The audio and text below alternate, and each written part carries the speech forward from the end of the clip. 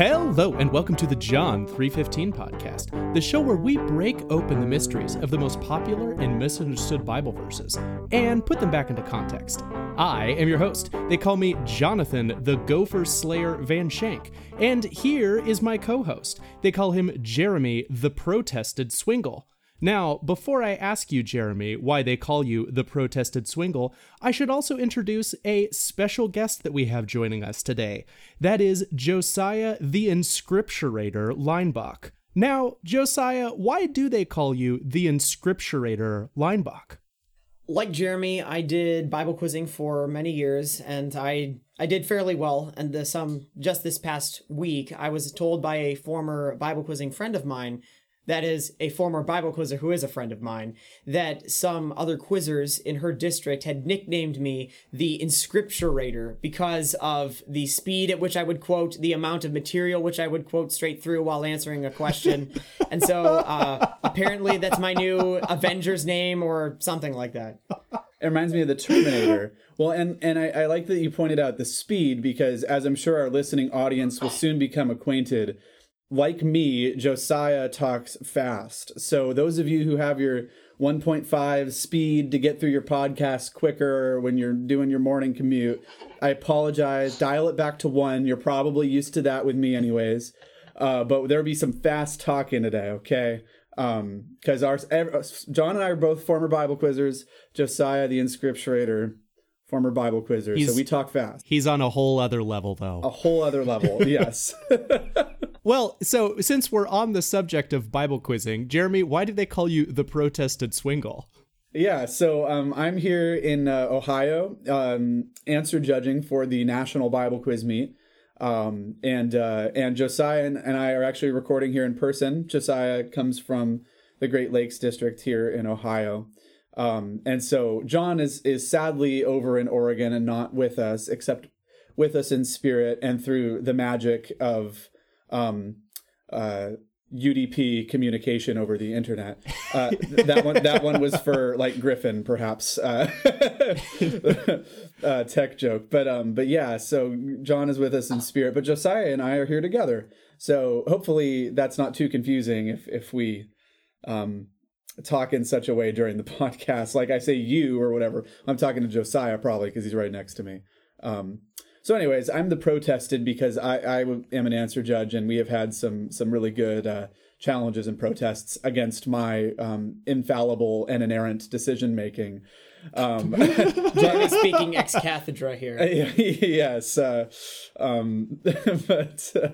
we actually So you did not accept the protest then? Well, we had one protest which was actually quite excellent. It ended up being pretty 50-50 between both sides, and the rules state that after 10 minutes the meet director actually has to arbitrate if we haven't agreed by then. And everyone was super polite and just put forward their opinion, and then no one changed their mind pretty much. So we called the meet director in, and he resolved it, and it was super polite. And there are heated protests. I've been in them. This wasn't one of them. But I was protested, so felt that was worth mentioning.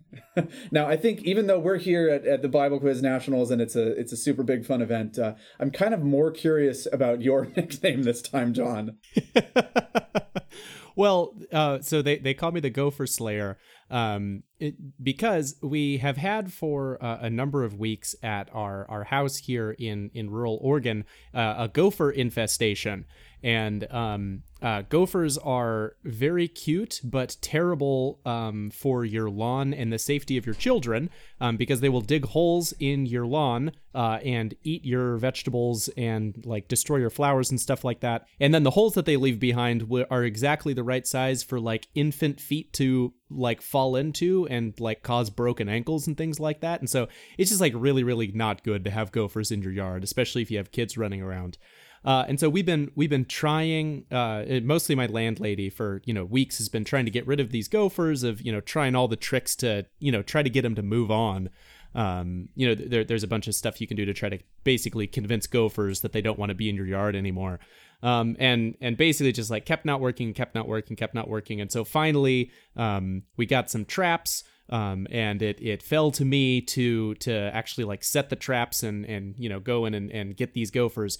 And I'm very proud of myself. I tried one set of traps for a couple days and it really wasn't working out. And then I got a new trap and it was like first try, got one of the gophers. And then I just checked the trap about 2 hours ago and I just got another gopher. So I'm 2 for 2 right now in terms of getting gophers and making my yard once again safe for my son to play in. So I was expecting, so you gave us a story of like responsible, loving father and husband. And I was expecting like Rambo gear, going out and just like killing gophers for like their skins or something. Sure. Well, I mean, I should tell you that the final trap that I used that did get the first gopher was my last attempt with traps. And you can ask my wife. The next thing is that I was gonna forge a gopher spear and then just like wait in the morning and just spear this thing because I was so sick of him. And then if that didn't work, I was gonna borrow a 17 caliber rifle from one of my friends and just like hang out with a lawn chair and wait for him to poke his head up. Well, we're laughing, but I mean, you really do have a forge. I've seen things you've made with it, so maybe that'll be a nickname on another episode, though. But I know you're serious when you say this. So. Yes. Like I just recently bought a belt sander so that I'm able to actually grind bevels into my gopher spear. Well, all that aside, now that we know a lot about John and what's on his heart when it comes to God's creation, we have 10 questions for our guest Josiah before we jump into the meat of the podcast, just so everyone can get to know him a little better. And Josiah is just super knowledgeable dude, good friend, and real fun to talk to. So. I would say, I think these questions actually constitute the meat of the episode. I think scripture might be the other meat in this case. Oh, really? Okay. Yeah. Well, we've got Josiah has a good presentation for us about a famous passage, which we'll get to. But these questions may prompt a fair bit of discussion. So, all right. I'm ready. Let's see what we got. All right. It's time for the meat. Question number 1. I know you too well. I already know this could be like an hour-long discussion, Josiah. Who is the most interesting figure in world history for you? Could be for good or bad reasons. Ooh. So many to pick from. I've studied a lot of history in depth. But recently, I've come to have a much, much higher regard for Queen Elizabeth I of England. She came to the throne at a very inauspicious time in English history, both domestically as well as internationally.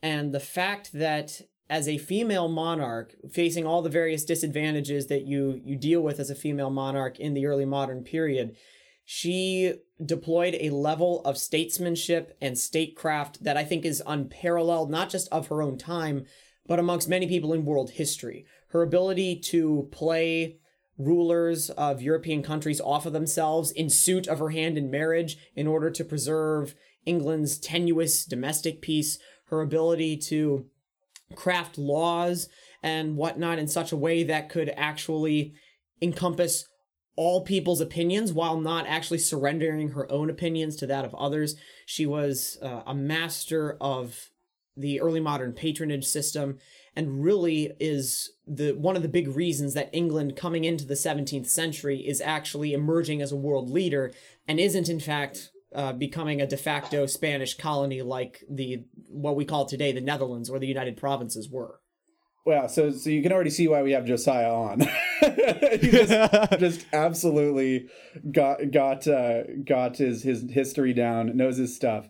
So I'm going to follow up with an entirely serious and definitely not.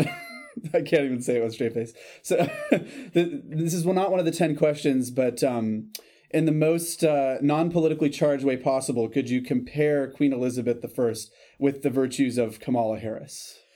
Oh, well, there's no comparison to be made, and I will leave it at that, and I will leave it at that as ambiguous as possible. Okay, well, our friend Josiah here does not want to disappear in the middle of the night, so... I will only say that it seems hard to imagine Vice President Harris giving the speech to the troops at Tilbury. I also don't think she's a master of the patronage system, so that's at least 1 point that Queen Elizabeth has over her. All right. Duly noted. All right. Certainly. Well, Okay. before we wade too deep into dangerous territories here, I will take us to our second question. So, Josiah, what is the best hymn? Well, if I want to be very, very liturgical, I would say something like the Te Deum Laudamus.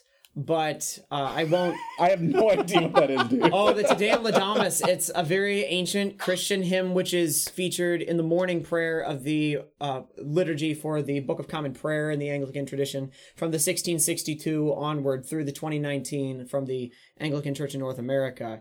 I think it's probably, I want to say 5th century. Contains a lot of very deep theological concepts in it, drawn a lot of its words even from scripture, and its final lines in the translation for the English from the 1662 Book of Common Prayer is, "Lord, in thee have I trusted, let me never be confounded." And drawn from the Psalms, and I find just the poetic way that puts it to be beautiful. But if we're not going to go ancient church liturgical hymns, We said one best hymn. No, Okay. I'm just kidding. most people don't go with the Te Deum Laudamus. But I think one of the greatest is "I Bind Unto Myself Today." It is St. Patrick's breastplate, which was set to Yes. which was set to music in the early 18th century, late 18th century, early 19th century.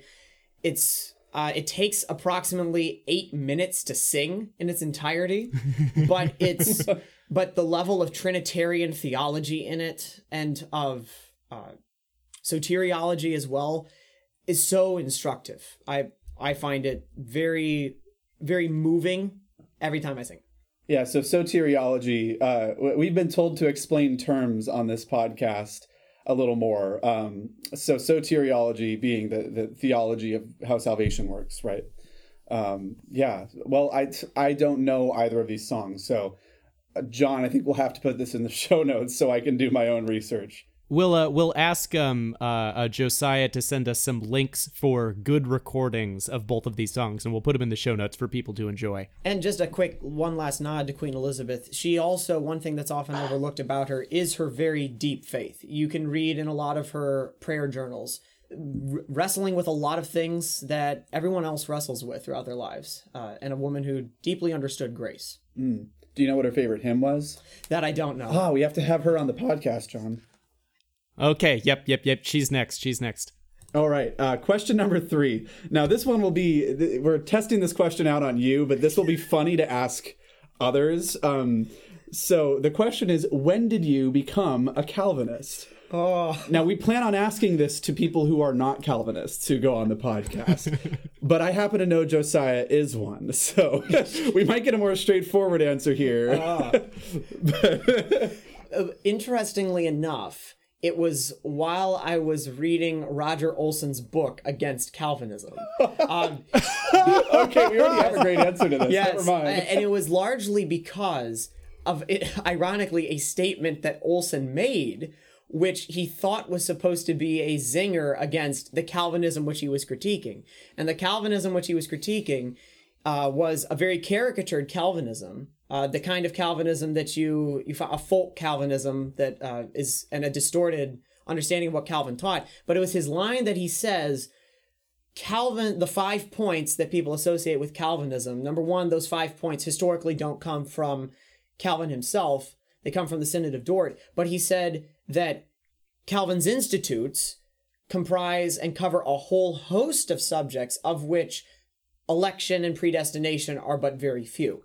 And it was more of a throwaway line, but that struck me as rather odd, that you would name an entire ism for these 5 points from the Synod of Dort after Calvin had died. And so I did then extensive reading in John Calvin himself, and I came to realize that what Calvin taught and what the Reformers taught generally was really what I believed, and that the terms and the understanding of things that had been presented to me were not at all the terms that were presented by the authors themselves. To say something that, John Calvin or the Reformers who fall into the Reformed tradition, that they were painted more as hyper-Calvinists, and they were painted as people who denied the existence of free will rather than affirming an understanding of free will that is that's compatible with divine sovereignty, that is compatible with man's total depravity.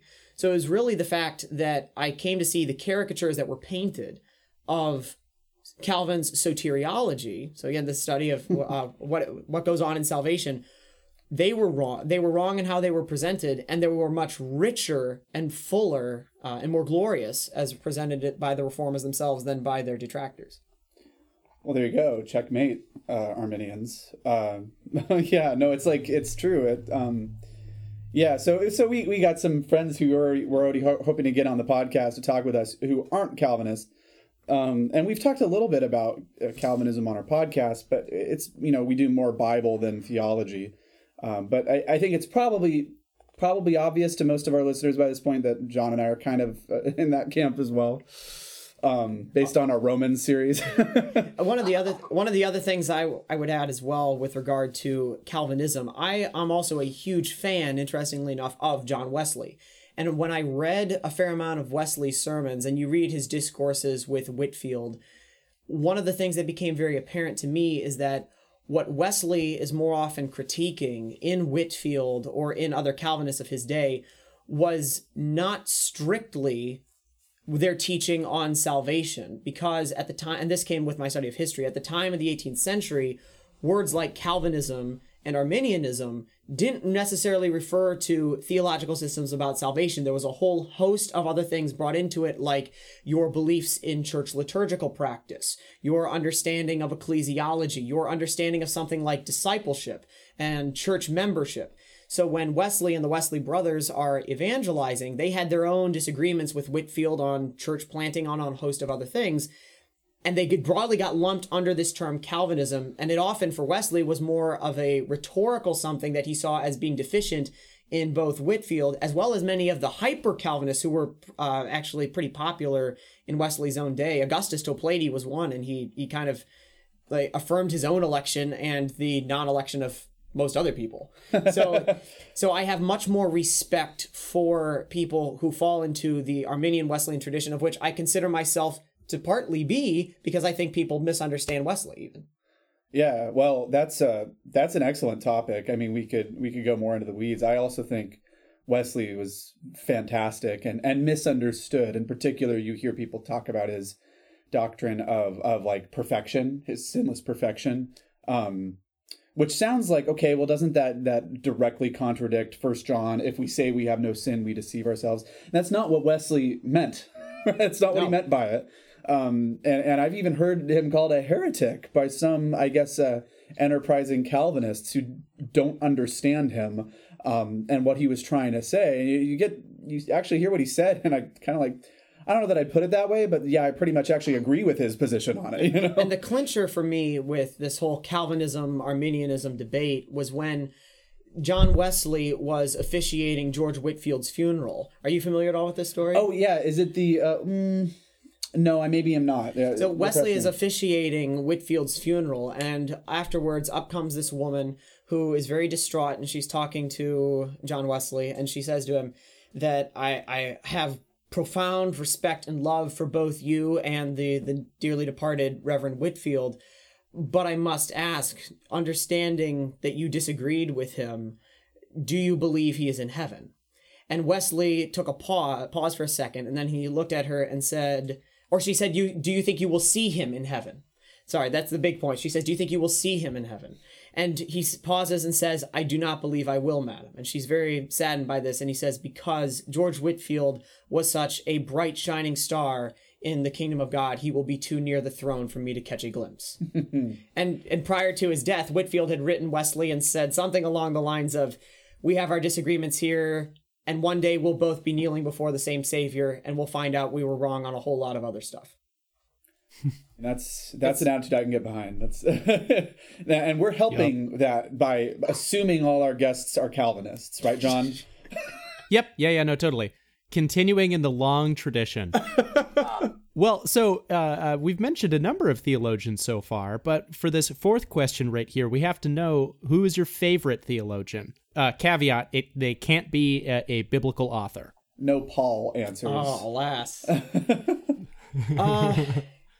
It's hard for me because I've read from so many various traditions, but I think I would have to say Thomas Cranmer, the Anglican reformer, because Cranmer's theology is very strong. He's reformed, very clearly so. I would argue against those who say otherwise, because there are those who say otherwise, but also his understanding of the need for very precise and well thought out worship. The amount of time and effort Cranmer put into his prayer, the 1547 prayer book, and then its subsequent revisions, his understanding of how worship shapes the entire Christian life is something that's really resonated with me and has had a great influence on how I understand worship as well as how I myself worship.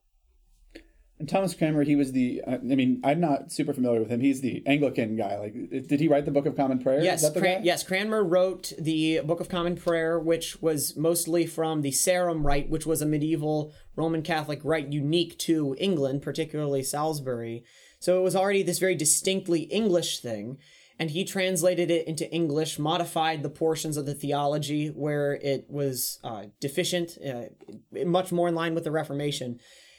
But more than that, his essay at the beginning of this prayer book, which can be found throughout the prayer book tradition, called on ceremonies, why some are to be retained and others not.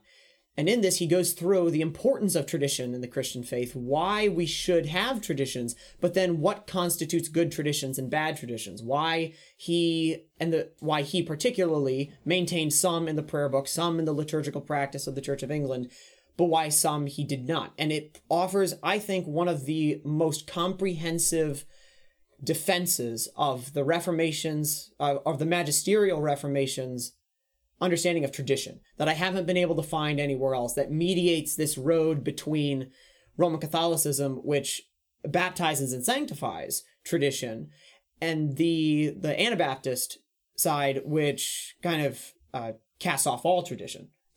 Yeah, so the magisterial Reformation, by that, can you clarify who that is, what you're... Those refer to the reformers that were trying to, what they saw as just the need to reform, not overthrow, and it was mainly with regard to the teaching office of the church, which was called the magisterium, and they critiqued certain points of theology. So those people would include Martin Luther, John Calvin, Thomas Cranmer, Peter Martyr Vermigli, Martin Bucer, Philip Melanchthon, lots of these guys, they were saying that the church had erred in recent centuries, that they had departed from the faith of the Catholic Church, which the Catholic Church meaning the universal church, by adding all sorts of things which were not to be found in Scripture or the early church, making them binding, and then also innovating new practices which were not found in the Scriptures or in the early church. The radical reformers said that we kind of need to cast off all of that because you have to throw out everything. It's all poisoned, and we need to start anew. Okay. Well, yeah, thanks for helping clarify that.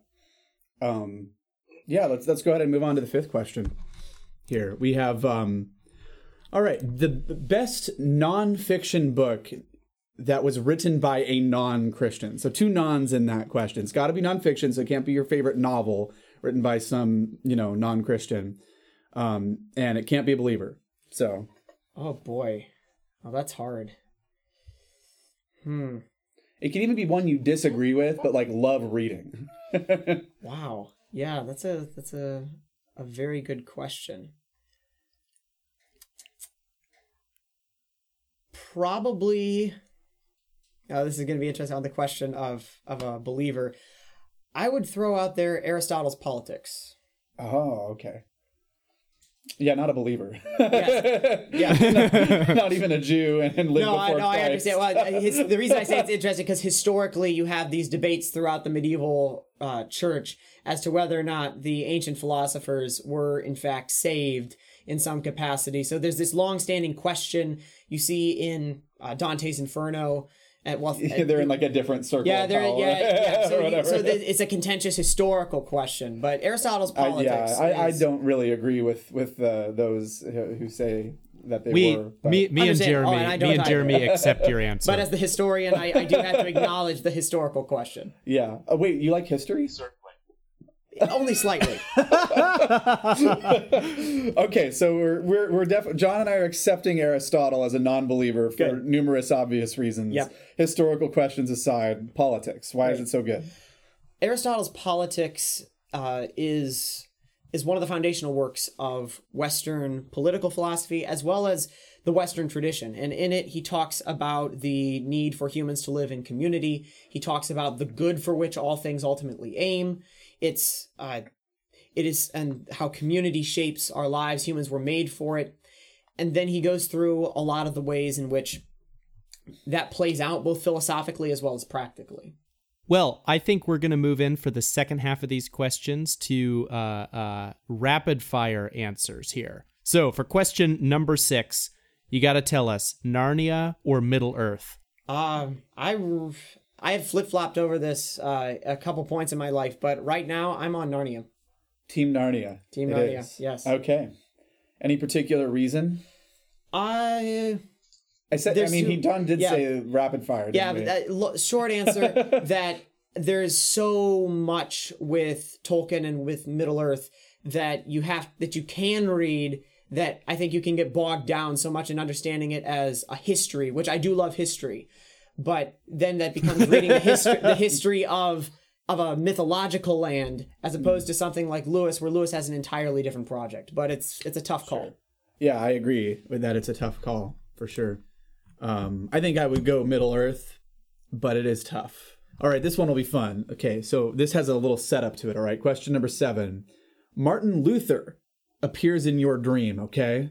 Like, maybe it's just a fake Martin Luther, or maybe it's like the real Martin Luther's spirit appears to you. And he says, hey, now that I've gone to be with the Lord, I realized I was wrong. And the worst book in the Bible wasn't actually James, like I said. It was blank all along. Now, what does Martin Luther say in your dream? In my dream? Well... And you can interpret this multiple ways. So it could either be your least favorite book of the Bible, or it could be what you think Martin Luther's secret least favorite book of the Bible was. Least favorite book of the Bible. And since you're a historian, I think that might be the route you go, but I'll let you take it how you will. Yeah. His least favorite book of the Bible could possibly be Revelation, or the Apocalypse of St. John, as it would have been more known, mainly because I think in reading it he just saw the papacy everywhere. So he would have been triggered by it? Yes, he would see it as good in the end, but the head of the Pope will be bruised, and it will rise again, but he shall be slain. Right. So because like Martin Luther would have seen the Pope as the Antichrist, essentially, right? Like he would have seen him as the Pope himself was Antichrist. Like in the First John sense. Yes, like in the First John sense. Yes, many Antichrists, but the institution and the office of the papacy would be the beast of Revelation. Oh, interesting. Martin Luther was a historicist, and so he saw the book of Revelation as prophesying the entirety of church history, rather than just solely future events or mostly events around the fall of Jerusalem. So he saw all sorts of historical events as pointing to developments within the papacy and the Roman Church particularly. Okay, yeah.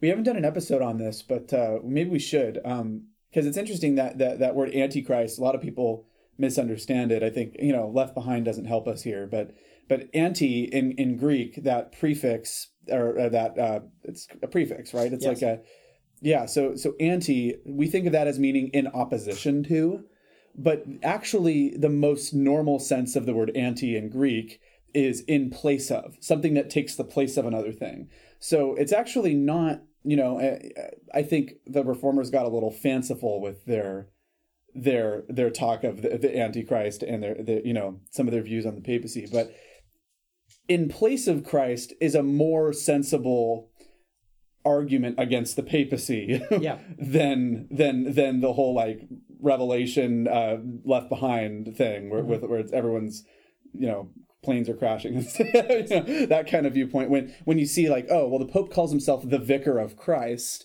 and if he's not, then that does kind of mean he's taking the place of Christ, right? Like, Yes.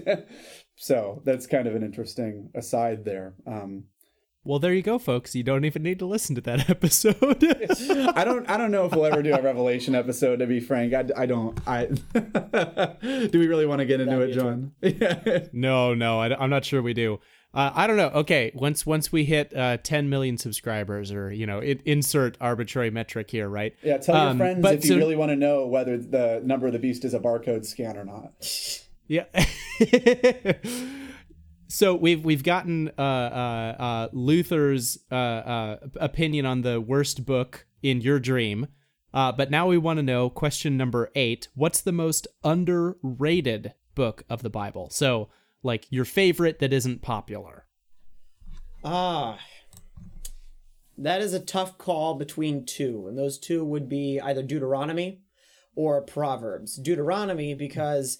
Based. Yeah, I agree, actually. So go on. Yeah, Deuteronomy because I think the church today, especially in America, has a very low esteem of law, in Scripture, and we have the law-gospel distinction, and we focus a lot on gospel and grace, which is good, but there is also law, and Deuteronomy very clearly is the law. I mean, that's what it means. And more so even because when we go to a passage like Matthew chapter 4, when Christ is rebuking the devil with Scripture, people love to use that as, oh, look, Jesus loves and quotes Scripture.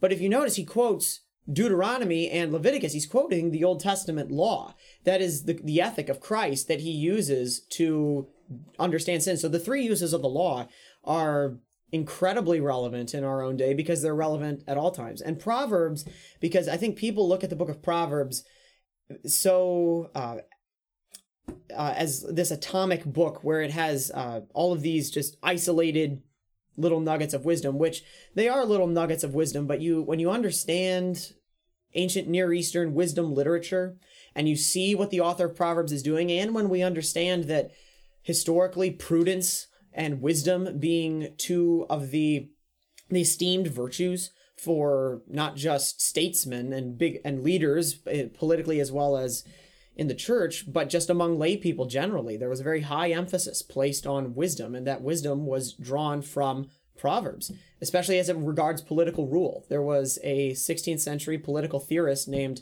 Bossuet who wrote a book called Politics, drawn from the words of Holy Scripture. Now, he was using it to defend absolute monarchy, which doesn't really mean what people think it means today, but he draws a whole lot from Proverbs and says that Proverbs has many statements, many principles with regard to kingship, not just individually, but through the meta-arc of the book itself. That would be worth understanding. Yeah, if I'm not mistaken, Proverbs is, a lot of people miss this, but like my son who's referenced in Proverbs, it's a king talking to his son. Right? Yes. Like that's the context. Yeah, and that's the point. Okay, yeah, I wasn't sure if I was on the right track there. So you have the king speaking to his son. You also have the argument that it's three kings because you have the original speaker Solomon, and then you have Agur and Lemuel, and there's the thought that it's three different kings, or maybe it's three different names for Solomon conveying three different things, and that you have this structure of at the beginning contrasting the two women. You have Lady Folly and Lady Wisdom, which are contrasted with the adulteress and the wife of your youth, and it culminating in Proverbs chapter 31 with the virtuous woman, the queen, who's very industrious, very active. And so I think in that way, it's not just a model for kings, it's a model for your own life. Totally. Well, those are great choices. Deuteronomy is probably what I would say if I were asked that question. I think it's people rag on Deuteronomy. I've heard people say it's boring. Or people say, oh, it's just a bunch of laws. Like, did you miss the...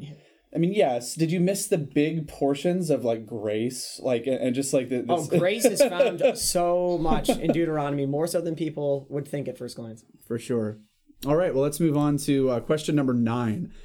Similar question here. Most underrated doctrine. So something that you think is important to the Christian life that just doesn't get talked about. I don't think that ecclesiology gets talked enough about. All right, so soteriology, we define that. Ecclesiology.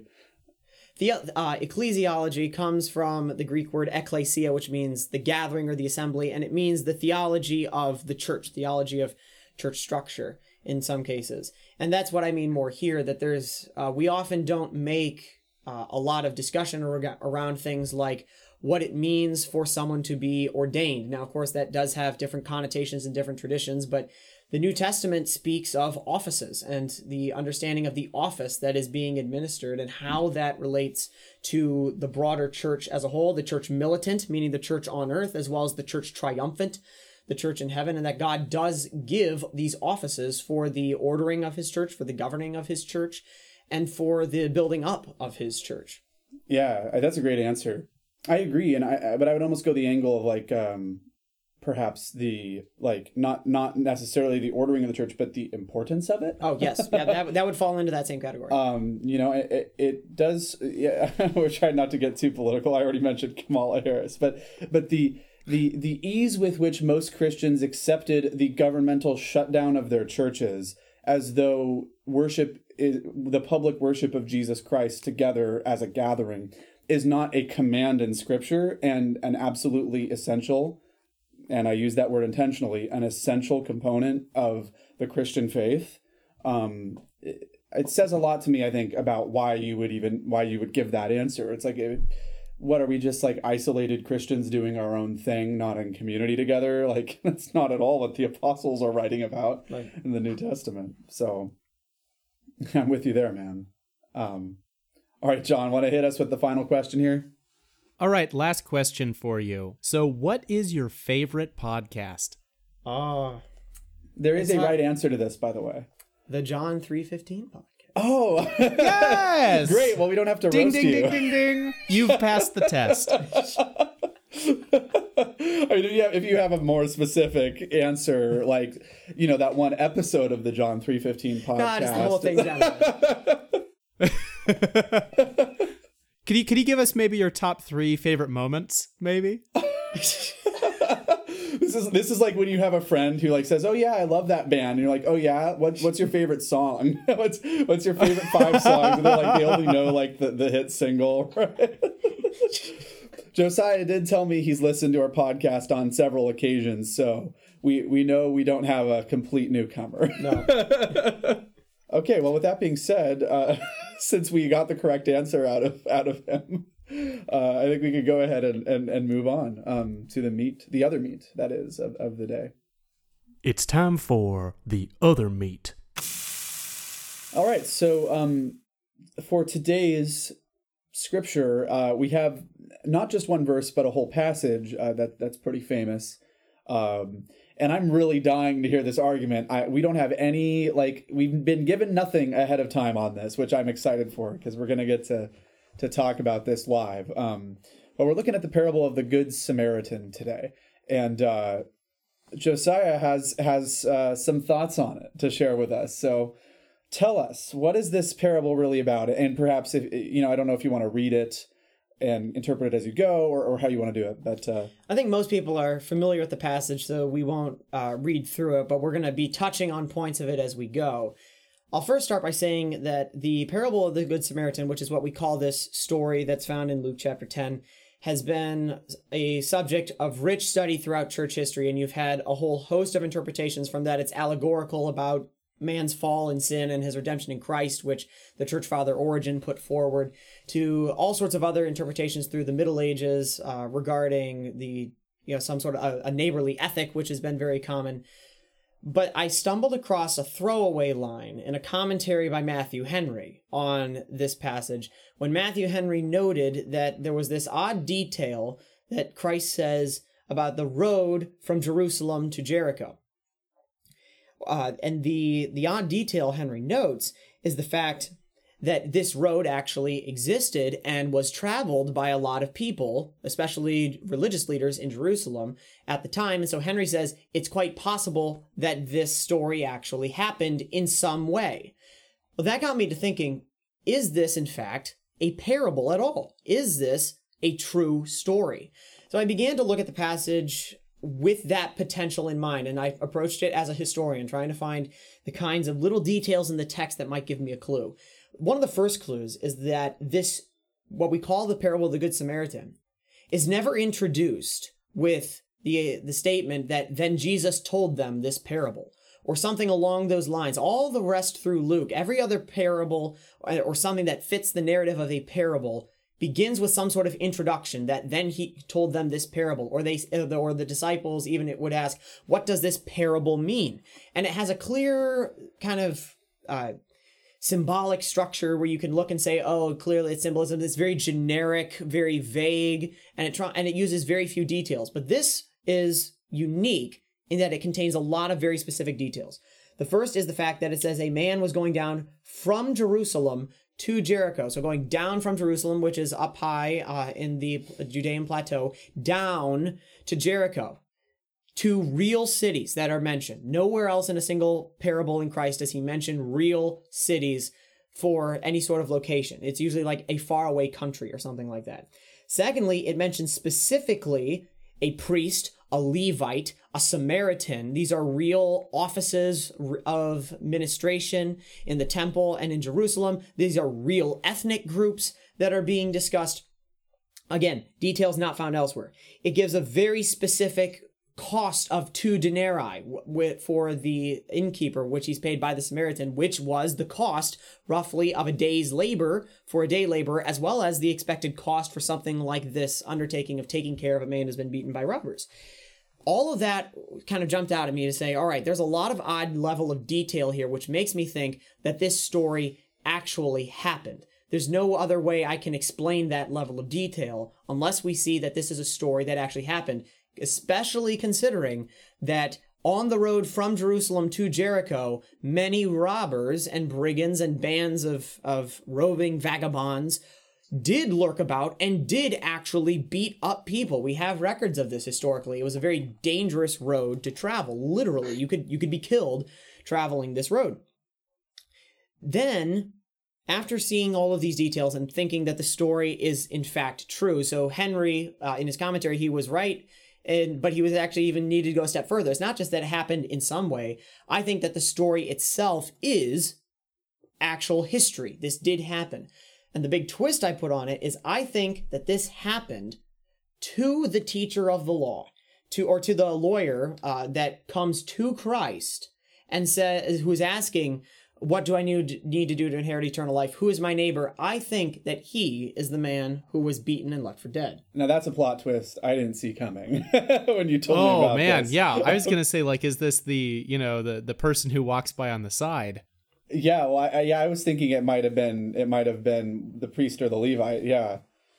Now, the reason I think this has to do with a bit of interpretation on the motives of the lawyer who's asking these questions, as well as his follow-up question, and then his response. First, Christ uses his office of prophet to convict people of their sin. We see that in John chapter 4, when Christ is talking to the Samaritan woman at the well. Interestingly, Samaritan woman. Not saying there's a connection, but it's kind of cool that at the well, Christ tells her when she says that she has no husband, he says, "You're right, because you've had 5 husbands and the man you now have is not your husband." And she says, "Lord, I see that you are a prophet." We see a similar case, I think, in the story of the rich young ruler, which we call it the story of the rich young ruler because that's how Matthew describes it in Matthew 19. But when we look at the parallel passage in Luke, it doesn't say a rich ruler. It just says a ruler. And there's nothing in that word and the context of it being used in the New Testament that denotes some form of wealth. It just means a position of authority. Could be within the synagogue, could be an elder. But even more sparsely detailed is Mark, where Mark just says a man knelt before him. That's important because all 3 parables, or all 3 of these stories of the rich young ruler that we call kneeling before Christ, and Christ saying, "Go sell your possessions and you'll have treasure in heaven, then come follow me," they all conclude with some iteration of the man leaving because he had great wealth or he had many possessions. The fact that Matthew says this up front seems to kind of lead the witness that we think, oh, okay, well, because everybody knew that he had great wealth and it's very obvious Matthew says it and then he goes away because he's sad because he has great wealth. But that's not necessarily assumed in the other portions of the text. So one of the reasons I think that this guy goes away convicted because he has great wealth is in fact that, number one, it's not all that obvious that Christ is able to say something to him that is indicative of the fact that he does have money. And number two, the fact that he loves that money. That convicts him. And that's Christ's role as prophet, convicting him. So that it's more kind of, you could think of it as that he went away because he did, in fact, have great wealth. With that in mind, we see that his reaction, a very emotional, invested reaction, which Christ notices and then proceeds to continue explaining and creating a bit of a sermon on the idea of wealth, we see a similar kind of response here. It says in the text in verse 25 that, "And behold, a lawyer stood up to put him to the test, saying, 'Teacher, what shall I do to inherit eternal life?'" Notice that same question is asked by what we call the rich young ruler in Matthew 19. Christ then says, in response, "What is written in the law? How do you read it?" So this, again, another parallel, Christ putting it back to the speaker of the question. In Matthew 19 and in the parallel passages, Christ puts it back to the man before him by saying, why do you call me good? No one is good but God. Puts it back in his court and then directs him to the law. And the implication in both of these passages in the response is that they've kept it and that they feel like they are in fact righteous because they both have some sort of rejoinder. The rich young ruler says, all these I have kept since my youth. And you have the lawyer here in Luke chapter 10 saying he wanted to justify himself. So he's slightly convicted, but he's going to put forward a different face. And he says, well, who is my neighbor? He's trying to create some sort of qualified phrase. And then Christ proceeds to tell him this, as I already explained, what I believe is a real story. The question then arose in my mind is, what kind of real story with Christ in the role as prophet could possibly convict this guy such that his final response is the correct one, that the one who showed him mercy? And Christ's response of, then you go and do likewise. If this man, as I was trying to think, well, was he in fact one of the priest or the Levite walking by? He's not the priest because he's a lawyer, and those are distinct offices. So I wrote off the top that he's not the priest. The question is, could he be a Levite? That's possible. But then the question arose in my mind, would this story really convict him? Is he recalling this man who's on the side of the road? Because he might have just passed by him. It says that they stripped him and left him for dead. He's likely thrown off the side of the road. He's maybe not visible. For sure, he's naked, which means that he's not easily distinguishable as a Jew unless you're checking to see if he's circumcised.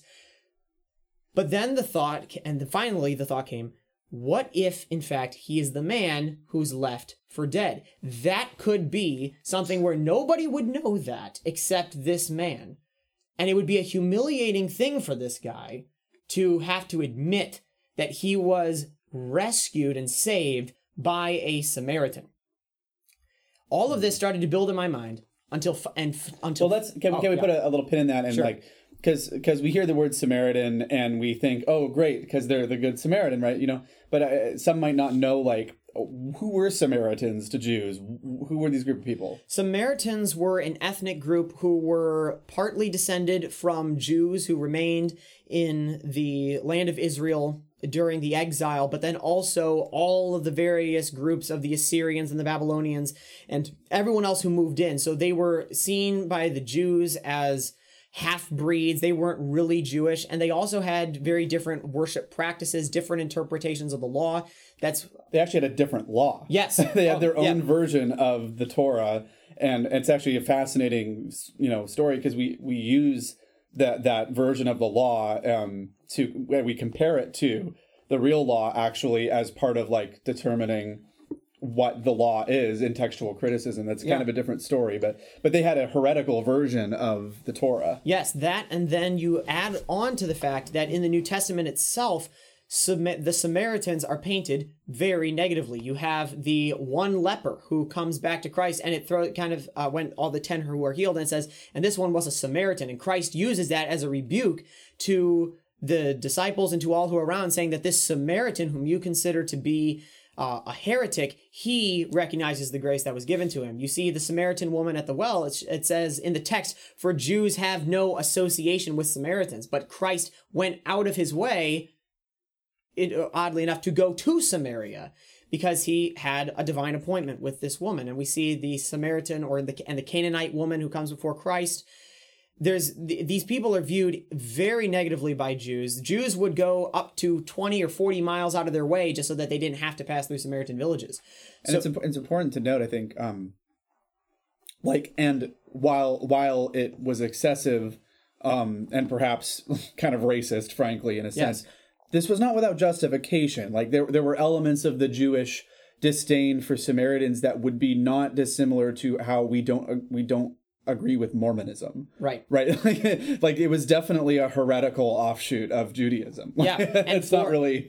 And for someone like this lawyer, as the thought occurred to me, for him to have, if he were to admit that he was rescued by this Samaritan, by this heretic that is looked down upon in every possible capacity, socially, personally, that would be the end of his any sort of social standing that he has, which clearly he still has in asking this. When we read his final response, I think it really gets to the heart of it, that when Christ says, which of these three do you think proved to be a neighbor to the one who is in need? Christ has taken this whole question of the lawyer about who is my neighbor to who proved to be a neighbor to the one who to the man who was left for dead. Just like with the Samaritan woman at the well, Christ takes her question about worship, about should we worship on this mountain or in Jerusalem. He takes that whole question and he turns it back around to her own experience to show her his own grace to her. And here the lawyer's response is the one who showed him mercy. If you think about it, that's somewhat an odd response to give to the question, which of the three proved to be a neighbor to the one who is in need? He doesn't say the third guy. He doesn't say the Samaritan. He gives this very specific, but oddly intimate, the one who showed him mercy. And then Christ's response is, you go and do likewise. And so when we have also the fact that in Luke and in Matthew, at the Sermon on the Mount, do unto others as you would have them do unto you, I think all of this points to the lawyer having been the man left for dead by the side of the road, who's rescued by the Samaritan, and Christ in his office of prophet very graciously exposing that fact to him. And this guy gives this answer, which shows he gets, in many ways, I think, the point of Christ revealing this to him. And that's why Christ can tell him, you go and do likewise. Just like Christ tells in John 8 to the woman caught in adultery, when he says, is there anyone to condemn you? She says, none. He says, then neither do I condemn you. Go and leave your life of sin. The admonition to someone who recognizes grace. So I disagree with the commentators who say that when he says the one who showed him mercy, it's because he can't bring himself to say the Samaritan. I think it's because he truly gets it, and Christ's admonition at the end really demonstrates that fact. Yeah, that's a good point. Like, so the structure of the response, we got this whole conversation. There's a few back and forths here. And then the meat of it is that big paragraph where Jesus tells, quote unquote, the parable, right? Yes. Which you're arguing is not one. But there's all these little clues in the back and forth. I think that's interesting. Yeah. That's kind of the crux of the case. There are a lot of other details I can get into. Because one of the other final big things why I think this is the case, and it relates to that initial detail about the road from Jerusalem to Jericho. That road was traveled very often by the religious officials in Jerusalem, because when they were not on service in the temple, or when they were not on duty as in the temple courts, or when they weren't practicing or teaching, many of these people, many of these men had what you would think of as weekend homes, or maybe in the American context, a cabin, someplace to get away in Jericho, away from the hubbubaloo of it all.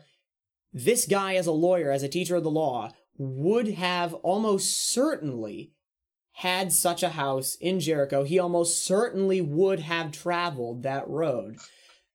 And the fact that it says a priest and a Levite passed by meant that this guy was traveling alone.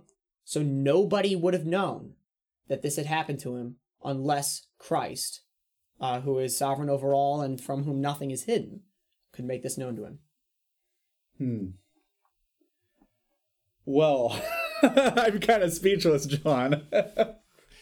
There you go. Yeah, I was joking before we started recording that I was going to take it upon myself to just like sandbag the whole episode and be like, yeah, but what about this? What about this? And I'm like, well, actually, no, seems legit. I've never heard it before, but yeah, I mean, I think it's I think there's a lot to unpack. I mentioned like with the back and forth of it, and I think there's a lot to be said about thinking about the structure of what's being said and the patterns that we see elsewhere in Luke's gospel and elsewhere in the gospels in general.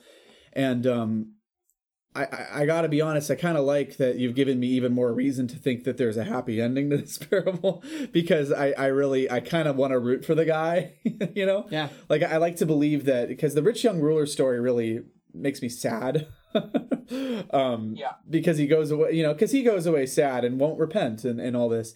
But you want to believe that this guy, like, he's trying to love the Lord, you know, like he's like Paul, right? Before he was converted on the road to Damascus, he thinks he's doing the right thing. He thinks he's right with God. And so it's nice to see Jesus. Jesus is just this master communicator. He penetrates at this guy's heart with you know, these questions. I like how you point out that he turns the question around on him, because it's almost like I wonder if Jesus has this mentality of like, who is this guy to question me, God in human flesh, right?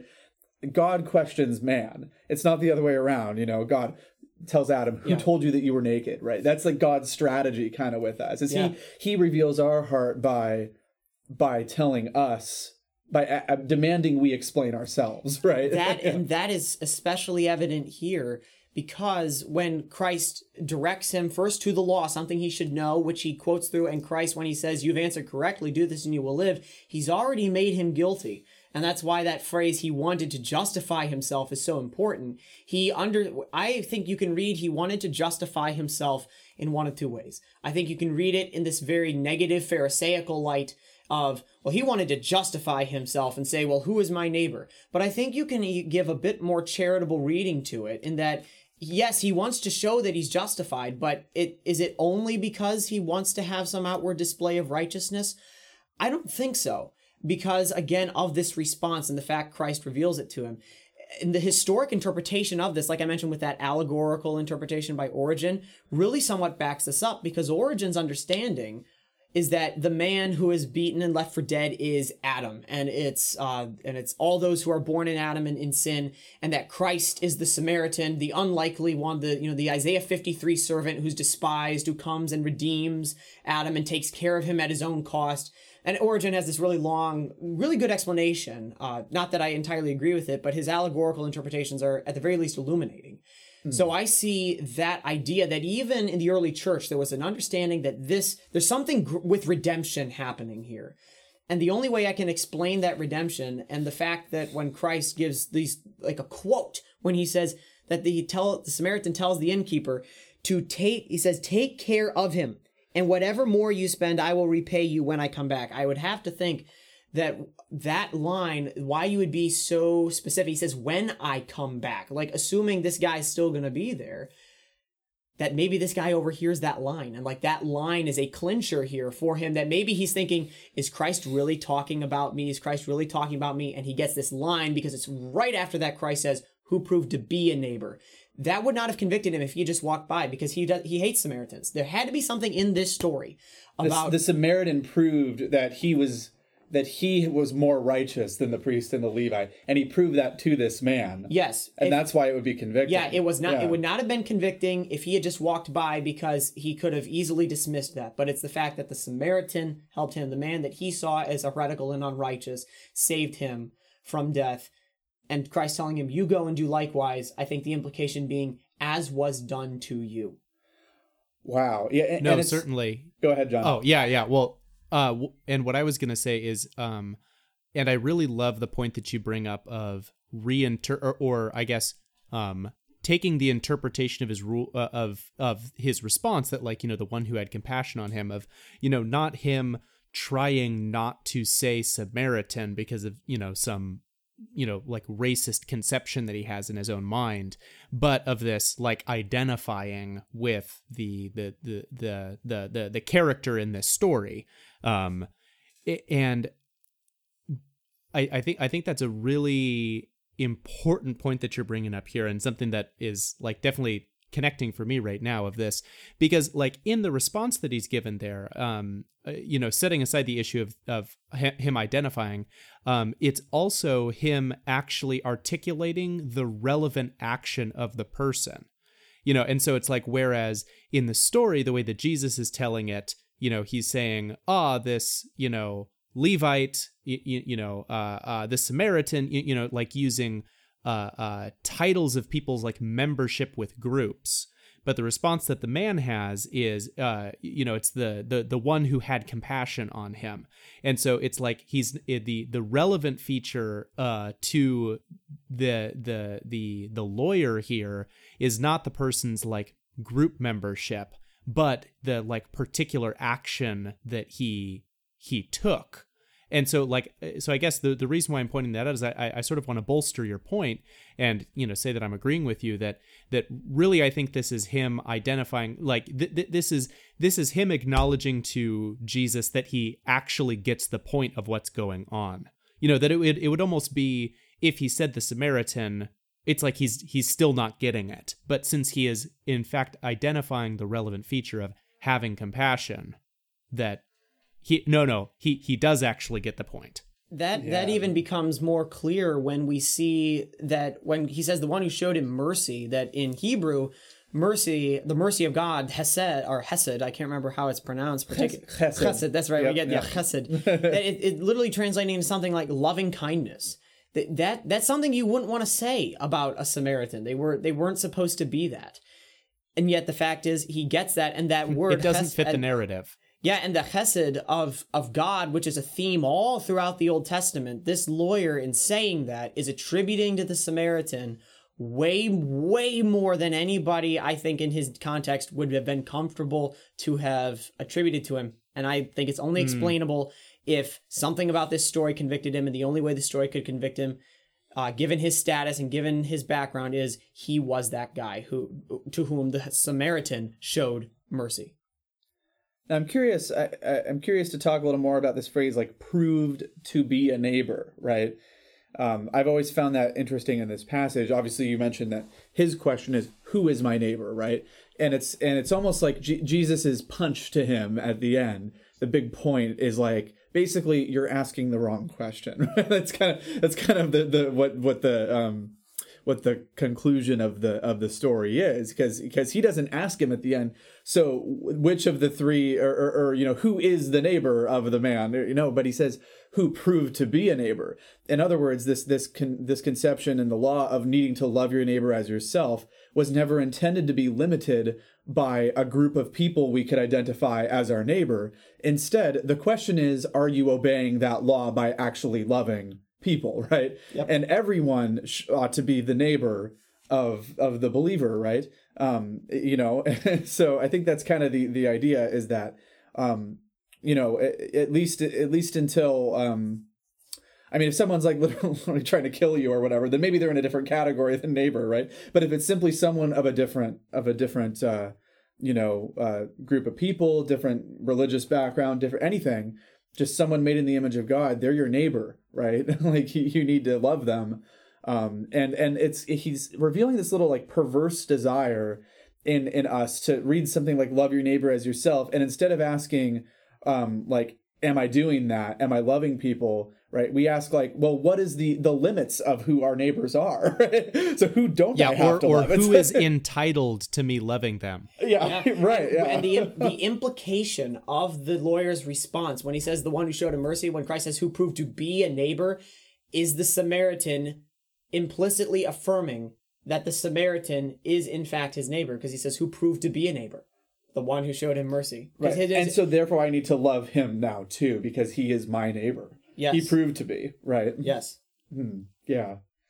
Interesting. And that Interesting. One of the things that sticks out to me there is the this story is this narration that Jesus is giving us. Maybe I'll use that terminology here. This narration that Jesus is giving is in response to the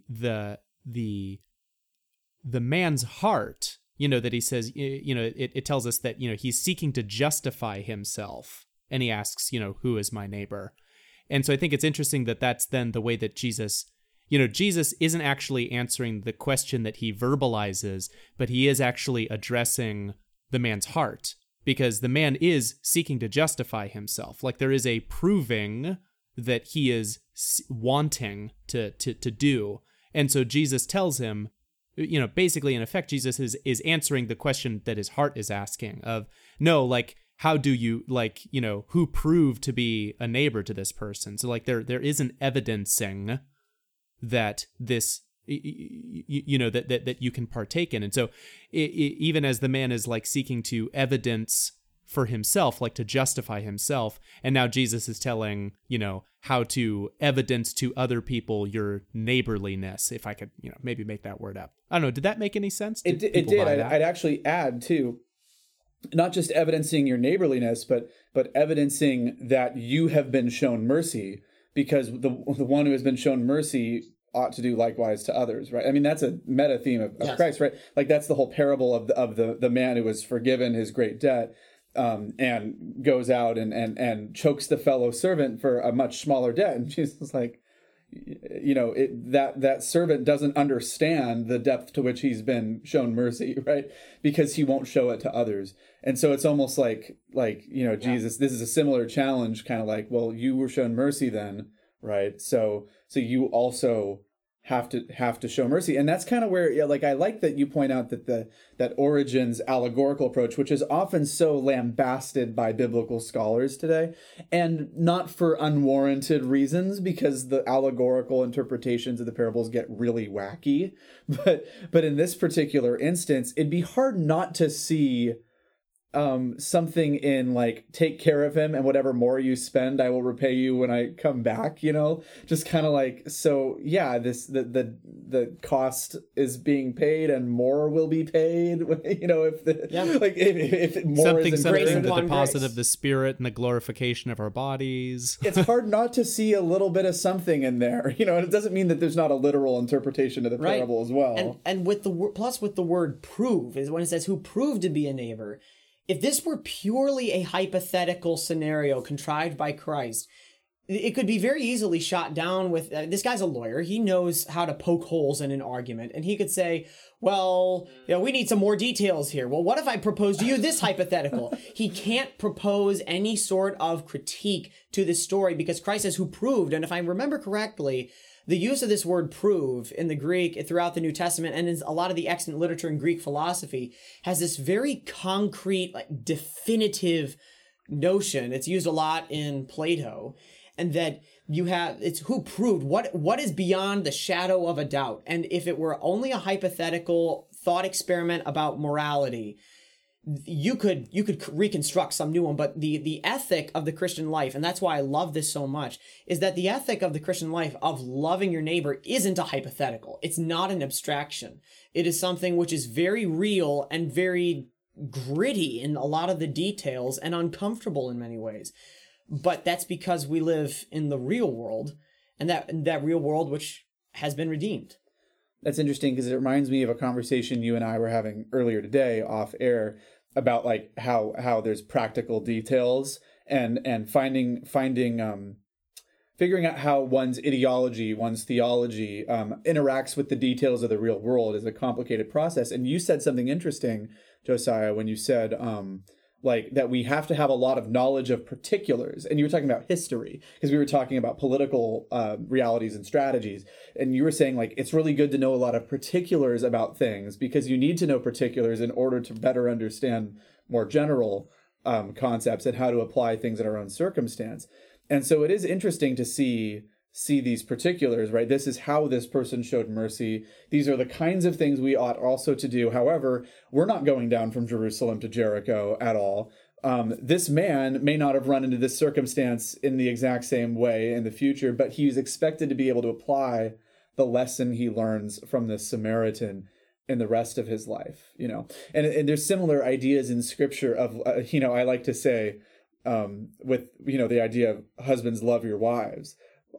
what does that mean? How the heck am I supposed to follow that? Like, that's going to depend on who my wife is. That's going to depend on who I am as a husband. That's going to depend on what country I live in and in what era, how much money we have, how much, there's so many particulars that are going to influence what it actually looks like to love my wife. So when Peter and Paul write these things, we're expected to grasp the principle, which isn't that difficult.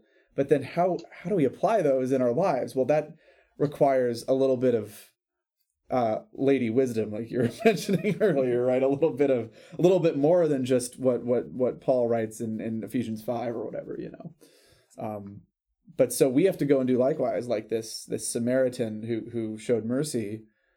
How do we do that? Like, what do we? What does that look like in our own lives? And that's kind of a lifelong challenge. Totally. Yeah. And I would add to that as well that I think it's important that Christ gives him a command of action to like go and do likewise. This is not the man asks a cerebral question and Christ gives him a concrete command. And in the same way of husbands love your wives, that it's like in some sense that is cerebral, what does it mean to love, really? Yeah, that would be like it's like the desiring to justify myself. Well, what's love, Anyway.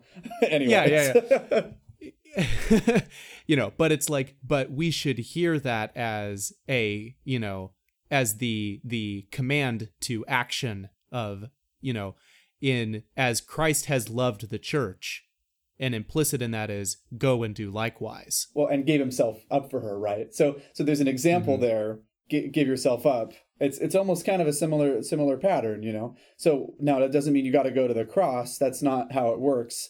But how do you literally lay down your life for your wife in a metaphorical way, right? That's kind of a contradiction, but well, so I just have to ask this because I'm curious what you think about this, Josiah, while we have you. So I know that there's also speculation about this quote unquote parable of the rich man and Lazarus, whether that's actually a parable or a real story. And that one gets talked about a lot more than this one as a real story, potentially. And I think I can immediately understand why, because the name Lazarus, right? It's actually a name that shows up. Of course, you get into like the father Abraham, guiding Lazarus to heaven while the rich man is in hell. And that gets to be more like, okay, nobody on earth could have seen that part of it. Right. But I'm curious what you think about that parable. I think it's a potentially similar instance. I'm a little more reticent only because I can't have concrete details like I can with the road from Jerusalem to Jericho to Denarius, all of these really specific things that I can latch onto and find evidences for. We don't have that with the realm of the eternal, with the spiritual realm. But I'm inclined to think that there's good evidence that it is real, if only because from what I've read, the early church placed a lot of stock in terms of its understanding of heaven and eternity and what happens after death on that parable. So that even if it's not a strict parable, it was, even if it's not a strictly this happened event, the circumstances and the things it describes are, by a lot of the early church, presumed to be telling of a real reality. It's not metaphorical. Mm. Yeah, it's not particularly important if when he says Lazarus, he actually means like Lazarus, the son of Joseph, who lived in Jericho 5 years ago. That's not the relevant piece, but the relevant piece is the details about the post earth life events. And what Jesus is clearly describing there is first century Jewish understanding of post-death, what that looks like. So if anything, he's at the very least describing what was adhered to by the Jews in his day based on the Old Testament, and then what was adhered to in many capacities by the early church as well.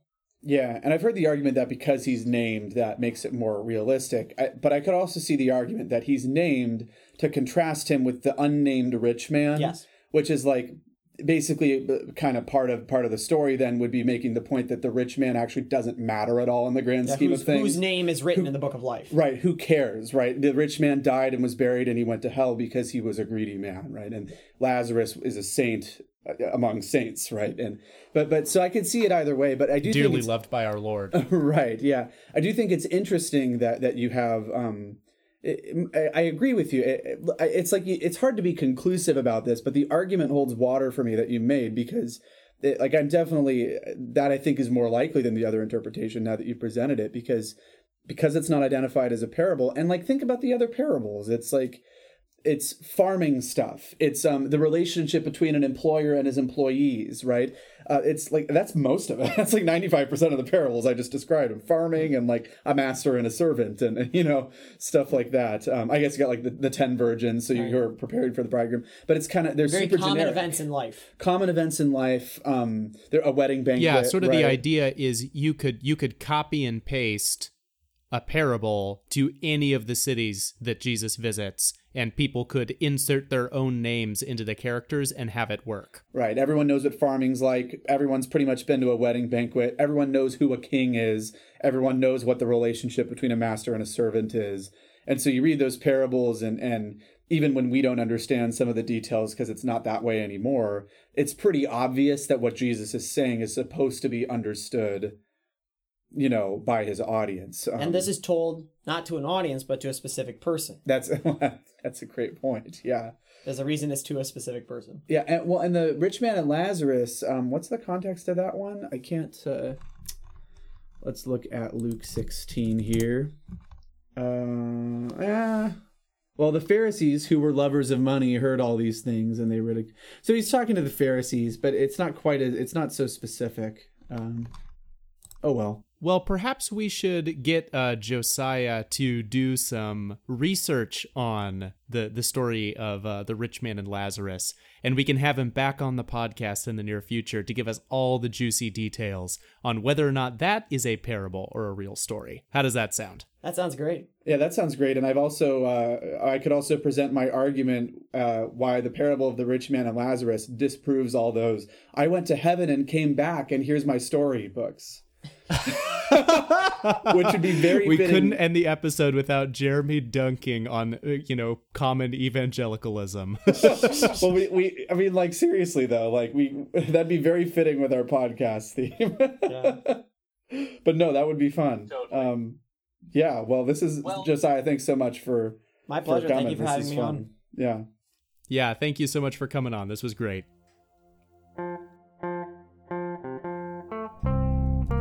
Well, in the immortal words of the philosopher Porky Pig, that's all, folks. We thank you for joining us. If anything you heard today has sent you into a blind theological rage, feel free to lambaste us on social media.